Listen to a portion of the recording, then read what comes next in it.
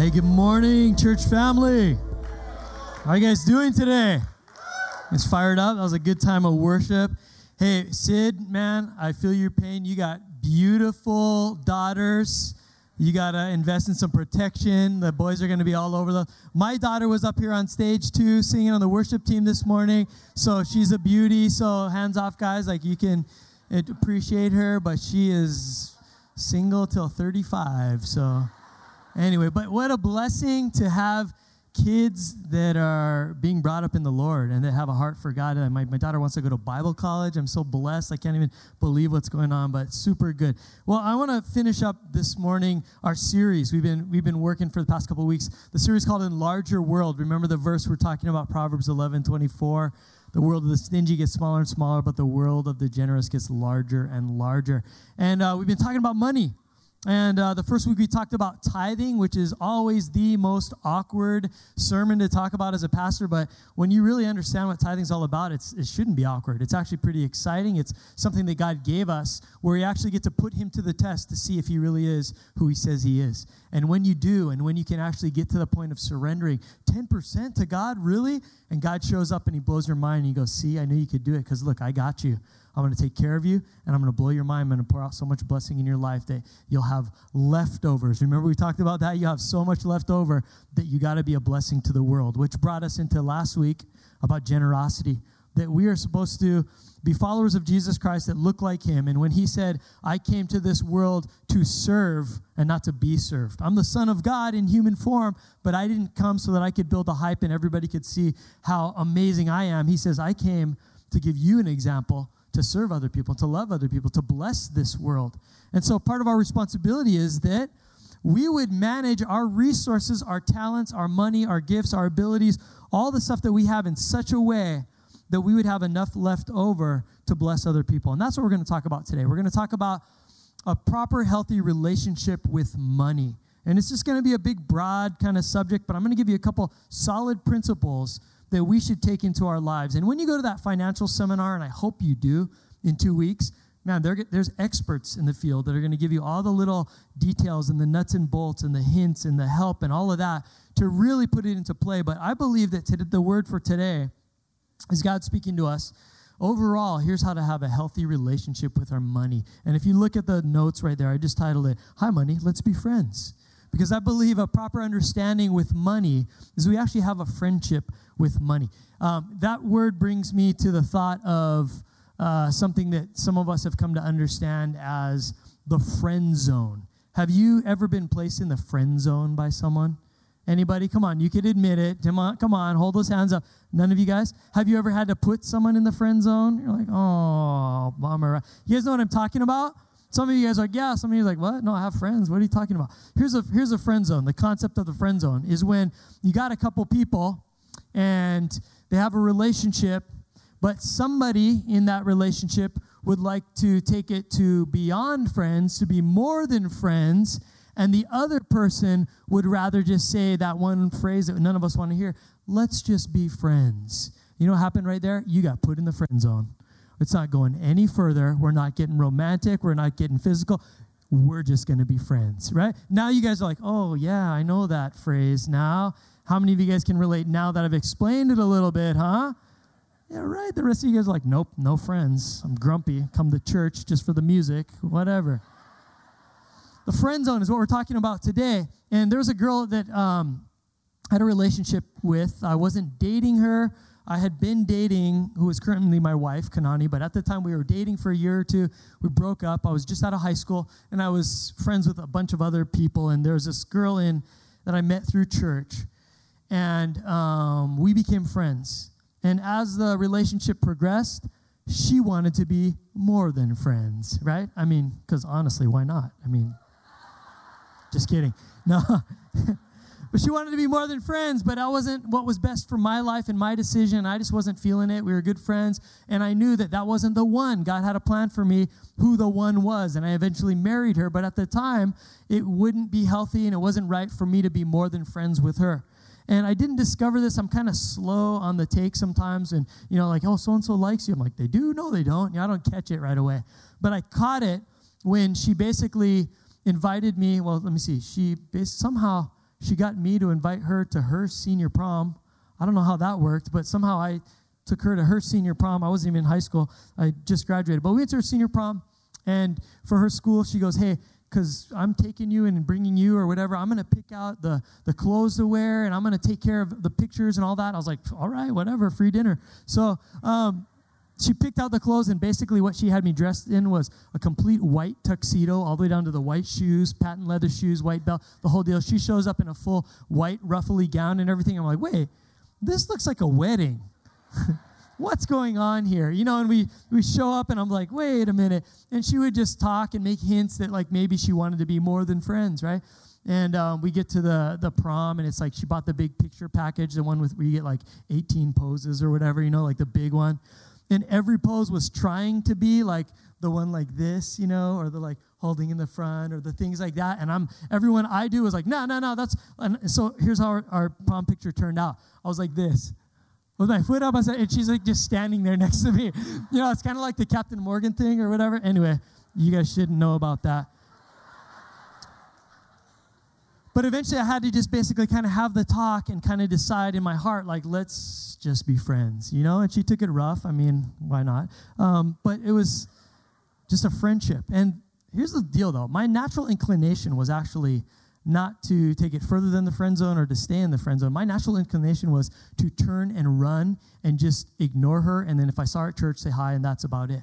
But what I realized is that in just staying in that friend zone, there's actually a really valuable relationship that brought value to my life. There was encouragement. We went to Bible study together. It was like good. It was just, it's not going further than friendship, but I'm also not going to run away from you and ignore you. There's value to be had. And if I would have run away from that, I would have missed out on a proper, healthy friendship with this person. Now, a lot of times in our lives, the healthiest, best relationship we can have with people is just to keep them right in that middle zone. Here's what I believe. The Bible, time and time again, throughout the Old Testament, all the way through the New Testament, is kind of comparing that type of a relationship to our money. Is that we can go to extremes, and we're going to talk about this today. Here's the basic premise of today's message. We can go to extremes where we fall in love with money, and we love it too much. It's not good for us. But we can also go to the other extreme where it's like, oh, we don't really care about it, we ignore it, and we don't really manage it well. It's just enough to get by, and as long as we're covered, then that's good enough. I believe that there's a middle ground that Scripture calls us to walk today, and that's what we're going to talk about. That's a healthy friendship with money. So a little object lesson real quick just to start the message today. Would you guys do me the favor? Please just humor me. I know it's church. You don't like to do active things and participation, but would you do me the favor and the whatever, be patient with me. Would you take out your wallet? Or would you take out your purse, ladies? Or would you, if you don't carry a wallet or purse and you just got cash or change or whatever you got, any form, checkbook, something, would you take something that basically represents your money, your wealth, your fortune, whatever the income that you make? Would you take something like that out? Here's my wallet. Take it out right now. Come on, just humor me. You guys are like, this is dumb. I'm not doing that. But that's why you failed high school. You got to get involved. Anyway. Take it out, class participation right now. And here's what I want you to do, because I believe there's power in words. The Bible says that. There's power and there's life-giving ability in the tongue, but we can also speak death over things. And when we proclaim things, it sets something right in our spirit, and it's an act of like decision. So here's what we're going to do. You're going to repeat after me. We're going to look at our wallet right in the eye, right in the zipper, right in the fold, whatever, the purse. I want you to repeat after me. You guys ready? Look at it intently from the bottom of your heart. Say, I don't love you, but I won't ignore you. Let's just be friends. Okay, now put this away because you look kind of ridiculous talking to your wallet right now. And that's the sermon for the day. Okay, there's two big things I want to talk about. The first one is this, that we can proclaim in our hearts and make a decision in our mind that we are not going to love money. Because here's what the Word of God says. Let's get right into the Word here. 1 Timothy 6:10 says, for the love of money is the root of all kinds of evil. And some people, craving money, have wandered from the true faith and pierced themselves with many sorrows. And then the author of Hebrews in chapter 13, verse 5 also says, don't love money.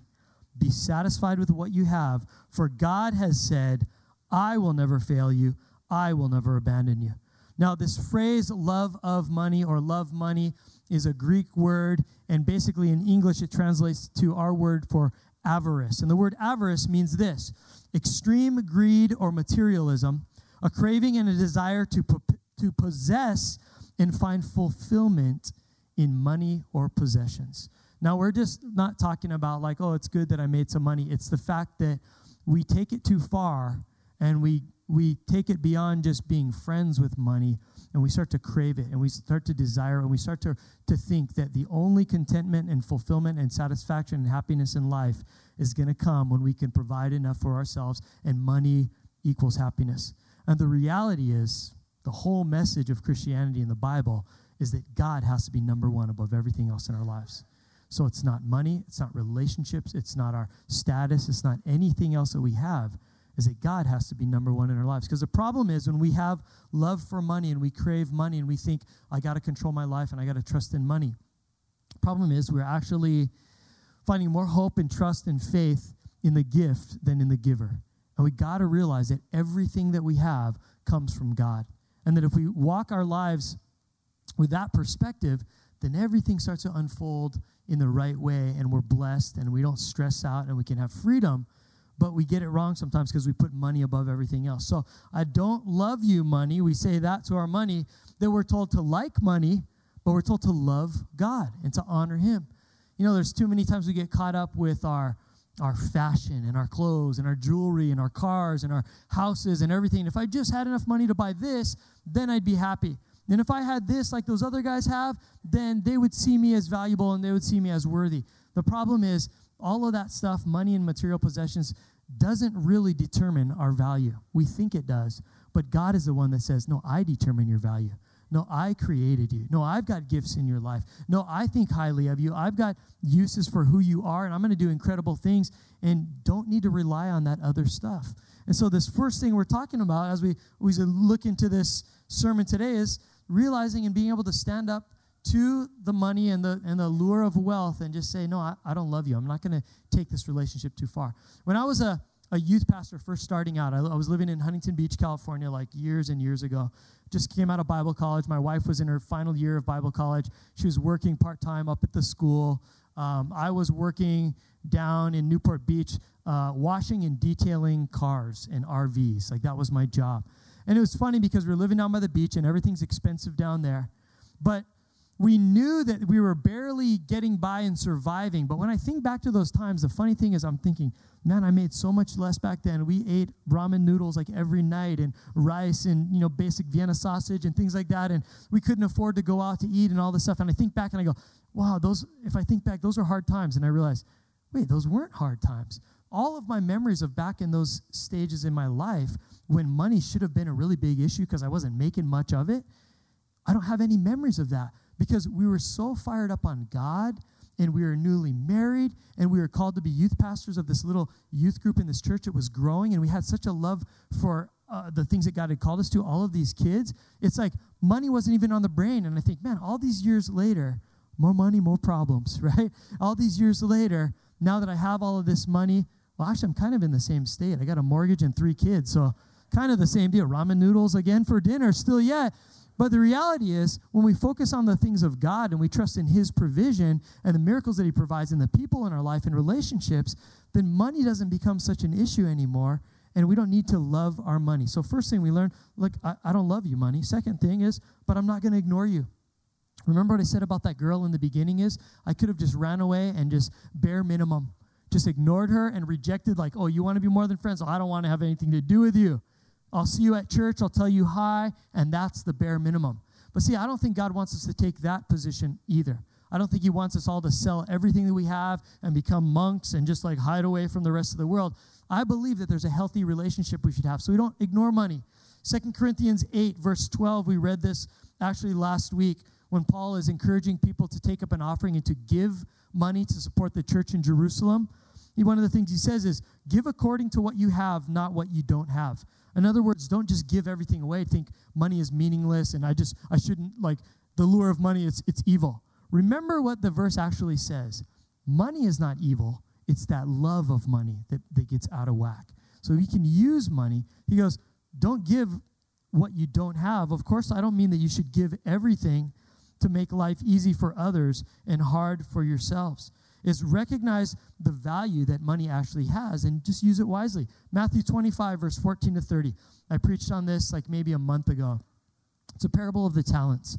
You guys remember the master gave 3 of his servants certain amounts of money. And he goes, I'm leaving for a while. Put this money to use. I want you to return a profit. The one guy had 5. The master came back. The guy had doubled his money. And he goes, hey, awesome job. Good job using the money correctly. One guy had 2, doubled the money. Good job. The other servant, if you remember, he had 1 talent, and all he did was bury it. He didn't put it to work. He basically just ignored it. Like, it's there, bare minimum. I gave it back to you. And what happened? It says the master actually scolded that guy, disciplined him, and said, you didn't use it the best you could. And the whole kind of the idea behind that is God has entrusted us with money, but he's entrusted us with relationships. He's entrusted us with the abilities, the skills, the education, all that we have. And he goes, I want you to use that for the best of your ability to not only bless you, but to be a blessing to the world around you. And so we're not called to completely ignore money, but realize that there's value to be had if we would just invest it well. It's a tool that we can use to bring provision to our life and our family, but also, going back to last week's sermon, to be generous and show the love of Jesus in this world around us, to be used for good purposes. So we got that concept down. We don't love money. We don't reject money. But let's talk about right in the middle, how we can use money in a healthy relationship. It's so important. Here's the thing. Why are you talking so much about money? Here's a weird thing is the Bible talks so much about money, about investing, and about how we use our possessions. Did you know that over 2,000, they actually speculate about 2,300 verses in the Bible talk about the subject of money and our possessions and good stewardship money. 2,300 verses in the Bible. It says, there's 5 times as many on that subject as on prayer and on faith. 16 of Jesus' 38 parables talk about the subject of money, possessions, and how we manage our resources. There's 10 times as many scriptures on money and possessions than there are salvation and faith. Now, here's what I think is a healthy view of money, and it starts with the Apostle Paul writing to the church at Philippi in Philippians 4, verse 11. He says, not that I was ever in need, for I've learned how to be content with whatever I have. I know how to live on almost nothing or with everything. I've learned the secret of living in every situation, whether it's with a full stomach or empty, with plenty or little, for I can do everything through Christ who gives me strength. Now here's what he's basically saying here is, I'm content with whatever amount of money I have. I'm happy with it. It's great. But what I need to understand is all of what I have, my money, my gifts, my talents, my education, my experience, my career, my whatever I have, is under submission to Jesus Christ, who really brings me the strength in my life. So a healthy view of money is that we wouldn't worry about it so much, that we would use it and use it wisely, but we wouldn't let it be something that we're always freaking out and striving and in love with, but also something that we have negative feelings against, like, I just ignore it. But we would be content because Jesus has got control of my life. Amen? Jesus sits on the throne of my life, and I just use my money. So I want to read to you guys a quote from John Wesley.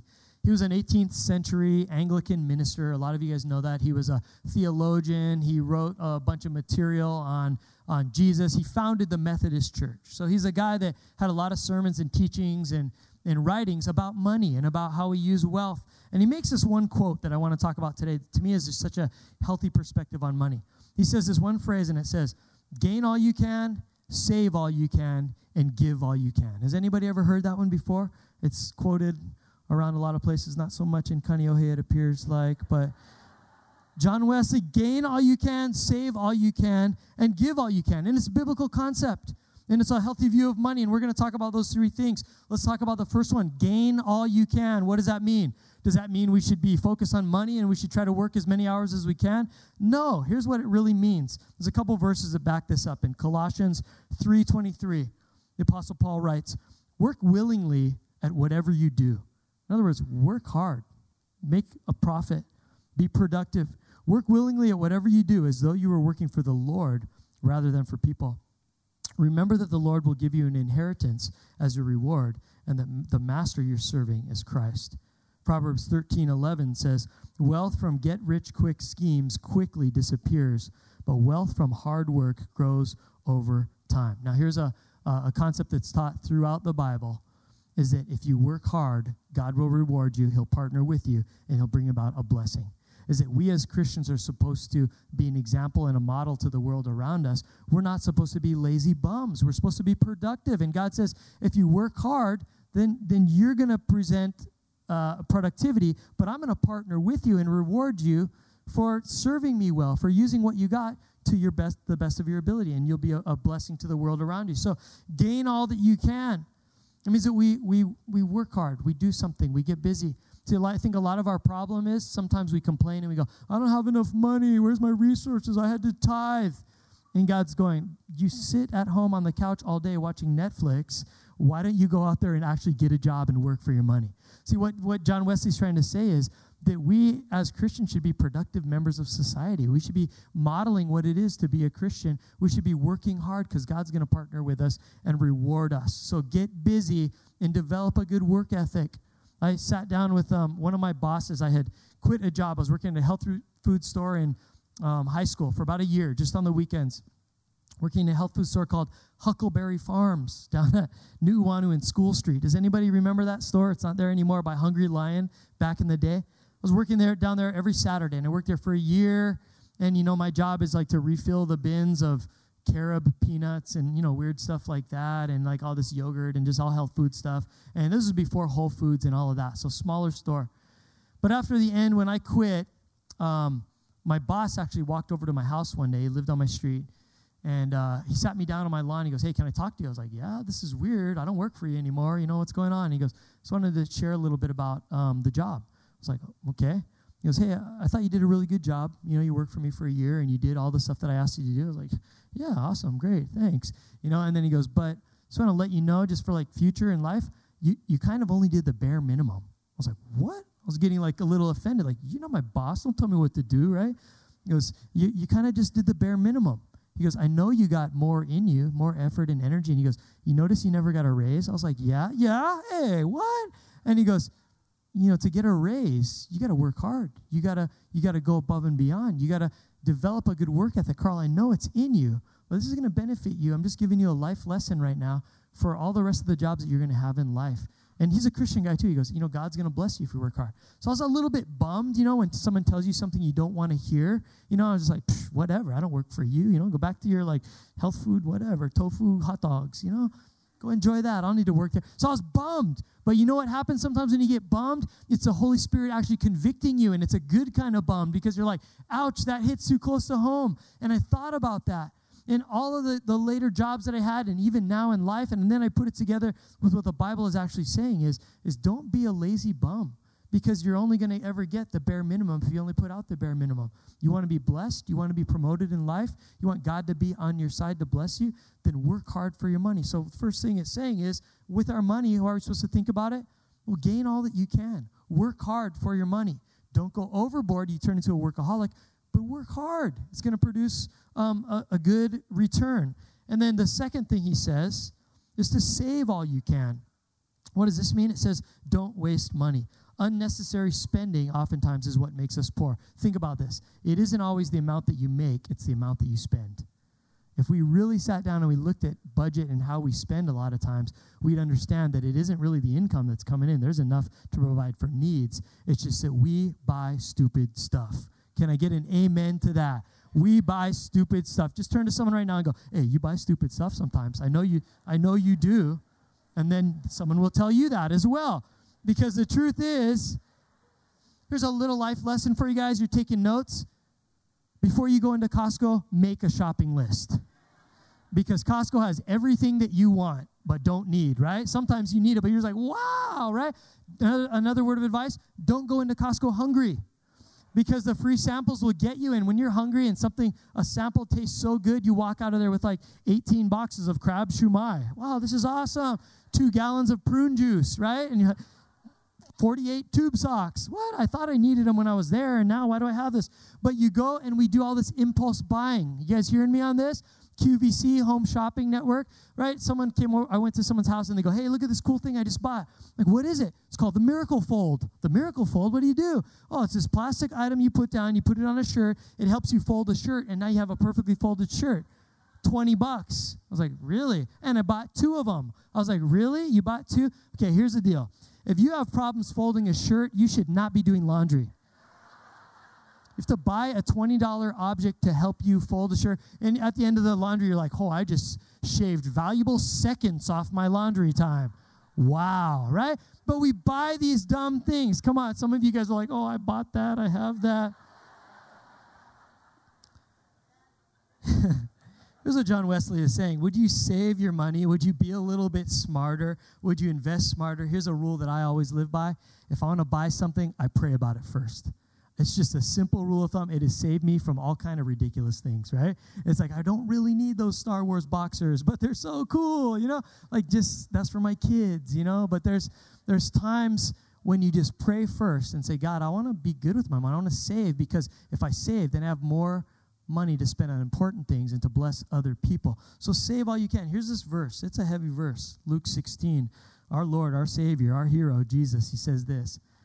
Luke 16:11. If you're untrustworthy about worldly wealth, who will trust you with the true riches of heaven? Oh, that's heavy. God's going, you know what? You can't even handle managing that. How am I going to bless you with all of these other things that I want to bless you with? You can't even manage that well. Whoa. See, save all you can, invest wisely. Let me show you guys some statistics right now on how us as Americans actually spends our money and we don't save wisely, and some of the debt that we're in. Take a look at this really quick. Statistics I got off Dave Ramsey, Financial Peace University, 2011. A few years old, but these are the ones I found. The average American has over $38,000 in consumer debt. Wow. 62% of Americans will retire with less than $10,000 in income per year. Can you live off of a full year on $10,000? Think of that when you retire. Average debt for 21-year-old, $12,000. For 28-year-old, $78,000. Average student loan debt at graduation, $22,000. This is a few years old. It actually might be worse now. According to a survey in 2010, 55% of all Americans are now living paycheck to paycheck. 50%, half of us, have less than 1 month of emergency savings. 28% of us have less than 2 weeks emergency savings. You lose your job tomorrow. What are you going to live off of after the next 2 weeks or month? That's some scary statistics. People spend 12 to 18% more when using credit cards. Wow. You can save, this is a good one, $112,000 over a lifetime by bringing your lunch to work in a brown paper bag. Just that alone, PB&J, right? Peanut butter and jelly can save your life right there. That's amazing. Roughly 66% of those surveyed don't expect to have enough money to retire at age 65. That's scary, but that's not some other country. That's us. We're talking about saving and managing, being friends with your money enough that it matters, that you care, that you would invest it wisely, because it affects your life. But let me give you some encouraging statistics about saving money and what that could do for your life. Look at this next slide. Example of investing. If you save $5 a day and you're investing it at a 12% rate of return, which is maybe high, but it just gives you a frame of reference. Over time, if you just do $5 a day, what is that, $150 a month? 5 years, you'll have $12,000. 30 years, $524,000. 50 years, if you're young now, you start now, you'll have over $5 million by the time that 50 years from now when you retire. If a 30-year-old makes $48,000 a year, saves $600 of that a month in a 401k at 12% return, by 70 years old, you'll have $7 million. Now, how many of you in here would say, I would love to have $7 million when I retire? Come on, you would love that. I would love that. So what that's saying is that there is hope if we actually get a hold of the message the Bible is trying to tell us is we've been doing poor spending, but it's never too late to start and to fix that and to say, I'm not just going to think that, well, money, I make enough, I survive. But if I am wise and smart about it, it's going to pay off in my future. It's going to pay off for my kids when they go to college. It's going to pay off for my medical expenses, for me living out in the future.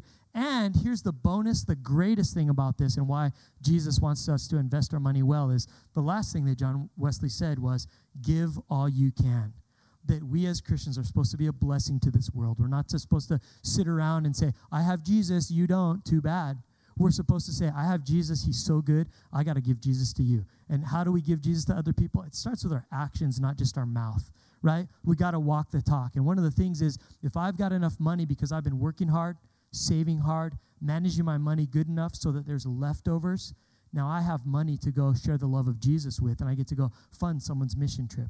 I get to go invest in homeless needs in the community because I have enough left over to be Jesus to people, not just talk about it. I have enough left over that I can support someone in a startup business, or someone that I know is hurting and finances came up on them and they got hospital bills. I have money and the means to bless them and to be generous enough to sow into someone else's life and to bless the world around me and actually do what Christians are called to do. Are you guys hearing me? Our goal is that we would be able to give to people. Proverbs 21, verse 26 says, some people are always greedy for more, but the godly love to give. Now here's what I think about that verse is, more than loving to give, I want to be someone that is able to give. Because there's a lot of people that, a need comes up and they're like, oh, my so-and-so passed away on the mainland. I just got to get tickets real quick to get home, and I don't know what I can do. Can somebody help? Because I've heard of this in our church before. Connect groups all pitching in and helping send people to emergencies in the mainland and do all things like that. Here's what I know is I don't want to be the kind of person that's godly that says, I would love to help you, but because I'm not good with my own money, I can barely handle this. I can't do anything. I'll pray for you. That's cool. You get someone else that comes up with a need in life, or you see an opportunity, Compassion International sponsor some kids. That's so awesome, $38 a month. I would love to, but I don't have the finances to do that. See, the Bible in Proverbs is saying the godly love to give. It's more than we would love to think about that and pray about that. We actually want to be able to give, and that's what happens when we manage our money well. Am I getting through to you guys here today? Is this making you think a little bit? The Bible is telling us the thing with money is so important. One of my friends came to me this week, and he goes, hey, your message on generosity last week was good, man. I got inspired. I had this gift card someone gave me, $20 of free food, some restaurant or something, $20 of free food. And you know what? I saw a guy, he's homeless, he was in need. I gave it to him. I felt so generous, patted myself on the back, felt all good. I was going to tweet it. I'm awesome. I gave to someone. He was all fired up about it.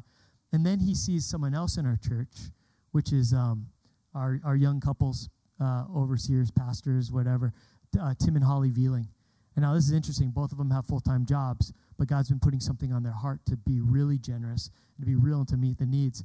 And Holly just quit her full-time job between her and Tim. He still works, but they're starting a nonprofit, basically, that is meeting the needs of people that are hurting out there and meeting needs in the community and in the world, but also trying to be a bridge spiritually for those that are out there in the world to see the goodness of Christians so that they could be a bridge to plug them into local churches. So they're meeting spiritual needs and they're meeting physical needs. And Holly's just going, I'm giving up my full-time job to go hardcore at this. Suddenly my friend with the $20 gift card that was given free to him that he just re-gifted to a homeless guy, he's going, I am not going to tweet anything about that when I compare myself to her. Now here's the thing. Sometimes we can think that, it's about comparison. It's not about comparison. It's not about amount. It's about the ability to give whatever you have, whatever you can. And so I still applaud my friend that gave the $20 gift card. Why? Because he worked hard in his life and in his job enough and saved and manages his money well enough that he's able to look at $20 worth of free food and cheerfully give it away to someone else because he's managing his money well. Does that make sense? Because if he wasn't managing money well, he'd be like, I'm not giving this away because I need this for my family. But when you're in a position to be able to be blessed and to take care of your own world and finances to the point that you're going, I can have leftovers, then we start to look a little bit more like Jesus, and we start to be a light to this world in our actions and not just in our words. Amen? And so this thing about money, guys, it is so important. God talks about it in his word so many more times than he talks about a bunch of other stuff. But here's the challenge, and I want to leave you with this week.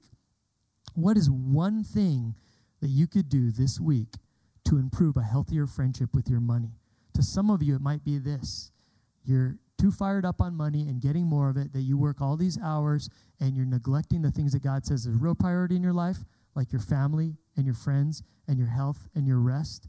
For some of you, what you need to do this week to get things in perspective is to cut back on a few hours at work and go, God's going to take care of me. I'm going to work normal hours, and I'm going to spend those other hours loving on my kids and on my wife and the people around me and taking a Sabbath and getting rest and spending time with God. Maybe that's the challenge for you. maybe some of you, you are the lazy couch potato watching Netflix all day long, and you need to get out there and get a job, get productive. Maybe that's something you need to do in relation to doing something with your money in a practical new way. Maybe some of you, it's like open a savings account. It's never too late to start. Invest in your retirement program. Maybe it's something I did a while back. Cut the cable bill. We turned off all of the cable, and all we have is like Netflix now, right? So the kids and everybody has to watch that $7.99 a month or whatever that costs, down from like $40 or however much money. What is it that you could do to start saying, man, money's important. I don't want to have avarice and greed and craving for money. I don't want it to be my God. I want God to be my God. But on the other hand, I'm not going to reject it and be careless with it. I want to manage it well because I want to have enough that I can bless the world around me. So as we're looking at our wallets again, the next time you open it up, you go to buy something today, remember this. I don't love you, but I won't ignore you. Let's just be friends. Is that a good word this morning? Let's bow our heads and let's pray. God, we come before you right now, and we thank you that your word even talks about money. And sometimes we forget that. We think it's all about spiritual stuff, but really how we spend our money and use our talents and our time and relationships, it's all spiritual because your Holy Spirit is in it. It's in everything. He's there with us, and you want us to return a good profit for you. You want us to learn how to have a healthy relationship with our income and our wealth and all that you've given us in life. Lord, I pray that this would have stirred up some thinking in our minds today and in our hearts, Lord, to be a little bit more aware and to use wisely and to spend wisely and to save wisely, Lord, what it is that you've given us. Lord, we want to be a blessing to the world around us. We've got friends and family that are in need at times, Lord, and we don't want to be the person that just sits there and we can't meet those needs. We want to be people in life that are able to respond and to bless and to love on other people. Because, Lord, you do promise that when we give and when we're generous, that you will increase our world. It's funny, society doesn't see it that way. When we give, they think we're losing. But, Lord, in your kingdom, you say when we give, we actually gain. So, Lord, we want to actually put that into action as a church, and that we would be generous people, and that we'd be people that are wise with what it is that you've given us. And I want to say another prayer right now for anybody in the room here today that you've never even taken that first step towards Jesus, that you're not really in a relationship with God in a real way, where you actually know it, and you're living it, and you're experiencing his goodness in your life. But maybe you came today and you would like to be. Maybe you're saying to yourself, man, this sounds good. I didn't even know God cared about money like this. It seems like this is a good church. They're talking about this God that would love me and he wants the best for my life. And maybe you know that God's been kind of calling you to him recently. And you know that your life could be better and you're tired of the mess you're in and you could use all the help you can get. Let me tell you this. There's a very real Savior named Jesus Christ that came to give his life on a cross to buy you back into a relationship with this God that created you and that loves you and wants to give you an incredible life and an eternity with him in heaven. And if you would like to take a step towards him today and just say, I want to be a Christian. I do want to know what this is all about, and I'm going to take a step of faith to say yes to God and to allow him to make changes in my life, then I want you to pray a prayer with me. I would get the privilege of leading you in a simple prayer. And this is how we're going to do it. I'm going to pray the words out loud. I won't make you pray it out loud in front of all these people. That could be a little scary, but I know that Scripture says this, that God says, I know your heart, and I see your heart, and I judge you on your heart, because sometimes our words and our talk is cheap. And so it's got to start in the heart before it can flow out of our mouth and in our actions. And so what we're going to do is I'm going to lead you in a prayer, and I'm going to pray it out loud, and you pray it in your heart of hearts to God. After service, you can go and tell people that you prayed it. You would own up to it, and you would let God know that you're proud of the decision you made. But for right now, we're about to pray a prayer, and it's going to be straight directly to God. You getting your life right and allowing him to do what he needs to do, that you would know as you walk out of this room today that you're a Christian, that God's on your side, that he believes in you, and he's going to begin making changes in your life. So if that's what you want to do right now, I'm going to count to 3. Real simple. Everyone's eyes are closed and heads are bowed. And when I count to 3, I'm going to ask you if you want to pray this with me. You would just raise your hand and hold it up until I see it, because I want to know who I have the privilege of praying with this morning. And then I'll lead you in that prayer, and then we'll get on with the rest of the service. But God will begin to change your life starting here and starting right now. So on the count of 3, if that's you, would you just lift your hands? 1, 2, 3. Is there anybody here today? Come on, hold them up high. I see 1 over here. I see 2, 3, 4, 5, 6, 7, 8. I'm looking around. Anybody else? Saw 8 people in the house today, at least 8. Thank you, Lord, for those hands. 9, someone else right there. Didn't see you at first. So about 9 people. And go ahead and put your hands down. If I didn't acknowledge you, don't worry about it. God saw you for sure. He's so stoked that you're making this decision. But I want you to pray this with me. I'm going to pray out loud. You just make my words the cry of your heart to God right now. Here we go. God, I'm here before you right now in this church. Lord, I'm just acknowledging that I need you. I want you. I'm tired of managing my life, my finances, my relationships, my job, everything. I'm tired of doing it alone. I need your help. God, I believe that you did send Jesus Christ to die on that cross for me, for my separation from you. Lord, if I believe in that he died on the cross to pay the price, but then he rose again on the 3rd day to prove that he was God. He had power over death, sin, shame, guilt, all of the baggage that I carry in my life. If I give that to him, he put it all to death on the cross for me. So, Lord, I'm telling you right now that I believe that happened. I received the free gift of salvation and a new relationship with you. The Bible says I'm a new creation. Lord, I ask you to fill me with your Holy Spirit because I need all the help I can get. Lord, I promise to be water baptized, to begin reading my Bible. Lord, to go to church. Lord, everything that you have for me, I want it because I need it. Lord, I'm at a place in life where I'm saying yes to all that you have for me. So, Lord, I pray right now, as I say yes to you, that you're forgiving my sins. You're pleased with the decision I'm taking. You're not here to judge me. You're here to help me and to fix my life. Lord, from this moment on, I live for you. Thank you for being my God. And in Jesus' name, the church says, amen. Amen. Can we praise God for those people that pray that? Yes. Amen. Best thing we do every week, right, Paul? Best thing we do in the service every